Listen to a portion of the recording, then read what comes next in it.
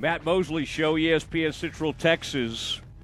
Glenn Moore joining us now, Baylor softball coach.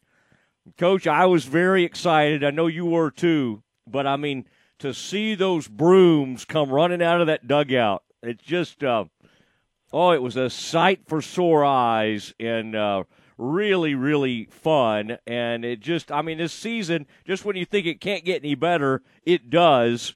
Congrats, first of all, a sweep.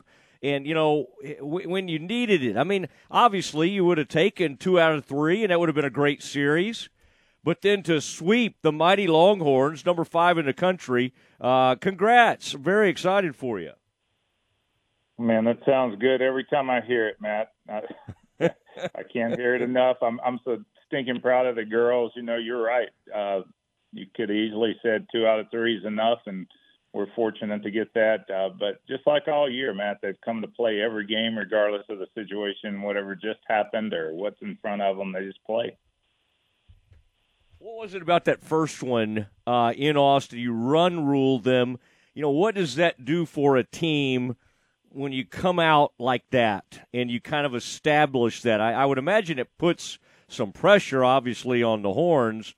But what did that do for y'all's mindset to come out and jump on them like you did? You know, I do think this team thinks they can play with anyone. So I don't know that it had anything to do with who we were playing. Obviously, everybody's going to get up for good teams and top 25 teams, and in this case, a top 5 team. But we played well down there last year when we weren't nearly as good a team. I think we won one of the Saturday game 17-3 down there, and just didn't take our foot off the gas pedal. And same thing here. We started out on fire, and they passed the bat, quality at bats and good results, and had a few breaks here and there, and just never let up. What went into your decision with your pitching? Resting Dari, obviously West and Crandall come through for you in a big way. I mean, that's it. It's an interesting time of the year, and obviously it ended up being the right decision now that we know what happened. What kind of had you been kind of thinking that one over and thinking through it, just that whole the decision to do it that way? Yeah, it was a calculated decision. Dari, as you may know, was injured during the off season from last season, rehab during the summer, didn't have much of a fall, and really didn't know if she would be ready to go at the start of the season. So we were concerned. She threw well right away in the season, and she had some big games, but because of the loss of Leah Benford, we probably had too much of a workload on her, so her velocity has been down a little bit. So we just made the decision. We felt the NCAAs were secured, and we didn't think after Iowa State that we had a chance at hosting. I think now we're back in the conversation, but I think we thought we had lost that. So we thought if we're going to make a run in postseason, we need to get her velocity back up and rest her. So we thought, you know, it's a high risk, high reward situation, but it's an opportunity for those kids to grow up a little bit, and they certainly did. They pitched well. Coach Newman called an unbelievably weekend of pitches against one of the top offenses in the country, and so we benefited on both ends. We were able to rest her, and we got 2 wins right away, and we thought that probably put us back in the conversation to host, and let's not risk her on one game. So we decided to hold her out again. We were prepared to go with her to close if we needed to, but I didn't really need to. What was her attitude like? She seems like she always has a great attitude, but she's also a huge competitor. How did she kind of embrace the weekend, knowing, hey, she wanted to do everything to help her team, but knowing this was for the greater good of the team? How did she receive the news? No, I think she was a part of that conversation from the start, and she's almost like a coach on the field. She's such a great leader for us, and she's very unselfish at the same time she is, as you said, very competitive. So it was not something that she was happy about, but she was a part of that decision and felt the same way we did. In order for her to get back to where we want her to be and where she has been before, the rest was probably necessary. All right, and LaValle hits that ball down the line. How did you kind of see that one? I kind of watched it over and over, but it kind of shows her, and I only got one really good shot of the player down there at first base. Was that just she hit it pretty well, chopper, and just a tough one to handle? What did you see about that play, the game-deciding play there? Well, you know me, I can see the strike zone from that third base coaching box better than most umpires can from behind home plate. So I honestly thought it was no question whether it's fair or foul. And looking back now, I obviously know how close it was, right on the line. And so I immediately deferred to my wife and daughter sitting right down the line, and they both said it was fair. So I was fairly confident. Then when I went to the dugout and about 50-50 said, I don't know, it could have been foul. So I got a little worried at that point in time. But I knew typically, Matt, when you've had the call in your favor and they take a long time to overturn it, it seems a high percentage stay. They're looking for a reason to go the other direction, and it's got to be very clear. So knowing that the call was fair to start with gave me a little bit of hope. Glenn Moore joining the Matt Mosley Show, ESPN Central Texas. And, boy, now they're saying College World Series. I mean, people have thought great about your team for a while now, but, boy, this put a punctuation on the regular season and everything. And like you said, you're back in the conversation for hosting. Can you lobby for something like that at all? I mean, you've obviously been a great program for many years. You got a great facility. How do you kind of handle that, Coach, or do you just need to let me lobby and get on social media and really hit this thing hard? Well, we definitely need the all-powerful Matt Mosley lobbying for us as much as possible. I think that would carry a lot of weight. We send in a resume, and we've been writing that resume the last few weeks, and I think it might have very little influence over the committee's decision. Your RPI, your wins against top-ranked opponents, but we've got a great resume. There's not many teams in this country that have 6 wins against the top 5 teams in the country, and really lost one close one to Oklahoma State that had 2 runs taken off the board. That would have been a 7th. So we've written a pretty good resume. We've had a little bit of a roller coaster year, and I always think that if they want to keep you from hosting, they can find something in your schedule to do that. But I think the girls deserve it personally. Yeah, and after the ceremony the other day, and the way folks went out and performed, I'm thinking about Josie right off the bat, the double off the wall to start that 7th inning rally. I mean, how cool is that to celebrate somebody like that and then to see them continue to contribute? Those can be tough days because there's so many emotions. I've seen it work against like the basketball team in the past and things like that. And, boy, to stay in there and to end it like that, that's if that's the way she went out, that's a pretty incredible way to do it. Yeah, I agree. It can work both ways, and we typically do our senior ceremonies after the game for that very purpose so that they can concentrate on the game first and then celebrate afterwards. But we changed it up, only one senior, and she was pretty emotional. So I was a little surprised that she was able to focus the way she was and have such a good outing. And I think she said it best. She said, if this is my last game at Getterman, I could certainly live with this. So it was you think of that in high school football or in football in general, the homecoming games, coaches are always worried about those distractions. I think it's similar to that. All right. Who are the keeper of the brooms, by the way? I mean, y'all are pretty well equipped and ready for that decision to be made. Those brooms weren't just in the closet over there next to the dugout. Somebody had collected a few of those brooms and had them ready. Who should we credit for that? Yeah, I can't answer that question. I just know I was not a part of that, when I saw when they came out, the umpires came out of that and made that decision that it was a fair ball and the game was over. It was no holding them back at that point in time. You can't send them back, can you? Get those brooms out of here. I was getting out of their way is what I was doing. What were they stacking on? Was that Josie's head? They were putting a bunch of stuff fun. I was watching one of John try to interview her after the game, yeah. and the team was stacking stuff over. I mean, that in addition to the Gatorade bath or water bath, whatever we call that. There was some stacking going on. Is that sort of a normal activity for your team? It's kind of a softball tradition and not one that I'm really fond of.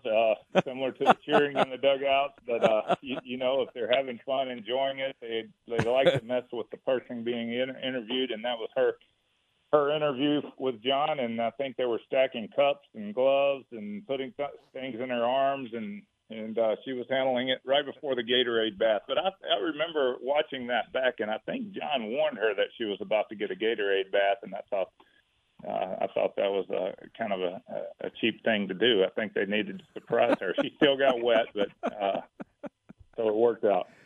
I think she knew, and she didn't even turn around even after he warned her, and she did a nice job of continuing to talk to him, but she did say something funny, like, was there a question somewhere in there? And I think by the way, I heard her say that. People would be wise to say that to me sometimes. Think about how many times I say a whole bunch of stuff, and you have to, whoever's talking to me has to, like, pick out, wait, was there something Mosley meant to ask?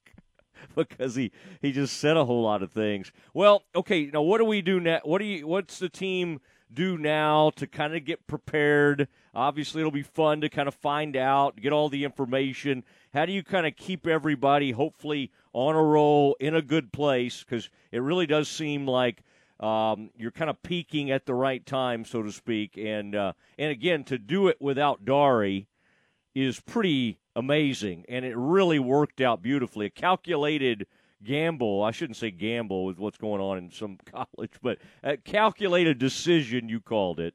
By the way, how much is the velocity down, if you don't mind, like in a situation like that? Because, 2 or 3 miles per hour, I would think, can make a pretty big difference. Is that accurate, or was it down even more than that? Was there a question in there somewhere, Matt? No, I got it. It's probably been more 4 and 5 miles at a time, at a few times lately, especially in Iowa. I attribute that a little bit to the 35-degree chill factor up there when we haven't felt cold weather and playing in the rain a little bit. So, when she's throwing up around 70 fairly consistently, and that's really hard. Really fast, and she starts hitting 65 and 66 consistently, then you know that her arm's starting to go into a dead phase, that you need to try to protect her and let her build back that strength. But she's had a little bit of rest now. Even in the games up there, we didn't overthrow her because of that. So I think she's going to have best case to recover from that. I think I think whether she does or not, I think we're giving her the best opportunity to recover from it. All right, and I love that throw from McKenzie. Wasn't that McKenzie out in center, ball off the wall, gets it and gets that ball in? And I know she does that on a fairly routine basis, but man, on a bang play, any hitter thinks if they hit it off the wall, they got a certain double, and that's pretty remarkable. How, the throw has to be good, the catch has to be made, the tag has to be made. I would think that has to make you smile, Coach. The endless times you've probably worked on that, and the relay, and just getting the ball back in as quickly as possible. But that's a beautiful play. Well, you took the words out of my mouth. I was going to say that was a beautiful play, because you live for those types of plays, and Matt, I have a defense that can make those remarkable plays. The plays made up the middle by my middle infielders are as good as major leaguers can make them, and that play off the wall was just, she knew exactly what she had to do as soon as the ball was in her circle without even looking, and then Presley put a tag. And there's a lot of things that the average person may not see. You have to, if you go to the runner on those tags, a lot of times they get underneath the tag. You got to be disciplined enough to take that tag straight to the bag first, and she executed that perfectly, and it easily beat her. Yes, it was a nice play, and Mackenzie's not. It's not surprising to see her make those types of plays. She's a cerebral player that thinks through things before they happen and knows what she's going to do with the ball. We've seen her make quite a few of those plays. Well, very excited. And, boy, Shaylin, when I see her turn on one, again, that's kind of one of y'all's signatures.